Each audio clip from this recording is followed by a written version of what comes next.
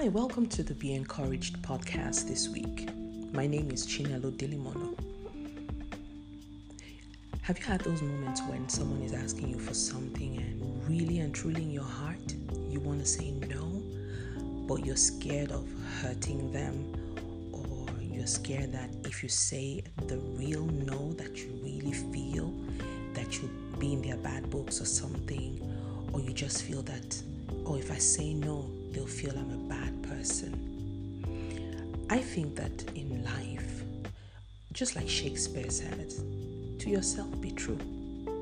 And we owe it to the people around us to honestly be honest with them.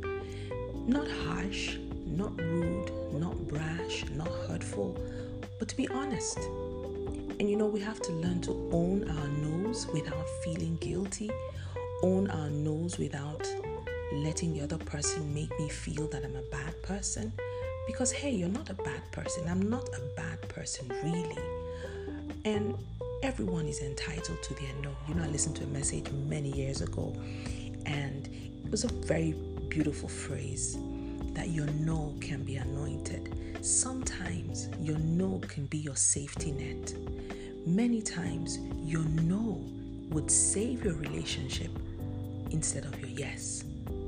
The reason why some people have found themselves in a downward spiral in their relationships is because they kept saying a yes when they actually meant a no.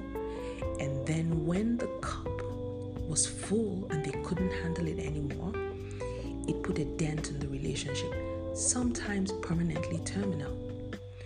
Sometimes the relationship is so broken that both yourself and the other person you're in a relationship with, whether it is, your spouse or with your siblings or with a good friend or whoever, you find that when we keep lying to them by saying yes when we really mean no, it puts us in that position where at some point you just become a bit resentful because you feel you're being taken advantage of, but it's really not them, it's actually you. So today, this week, I'd like us to just take a look at, the relationships we found ourselves in, and tell yourself that this week, I'd say what I mean, and I mean what I say. So if I have a situation where someone has asked a question or asked me to do something, I'll be honest with myself and love them enough to be honest with them to simply say a polite no.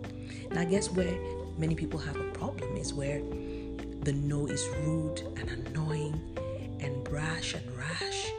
When we say our no's, we say it considering the feelings of the people and letting them know, well, I'd really would have loved to do this for you, but I really can't at this time, maybe some other time. Be as polite as possible, but be as honest as possible. I hope that encourages you today.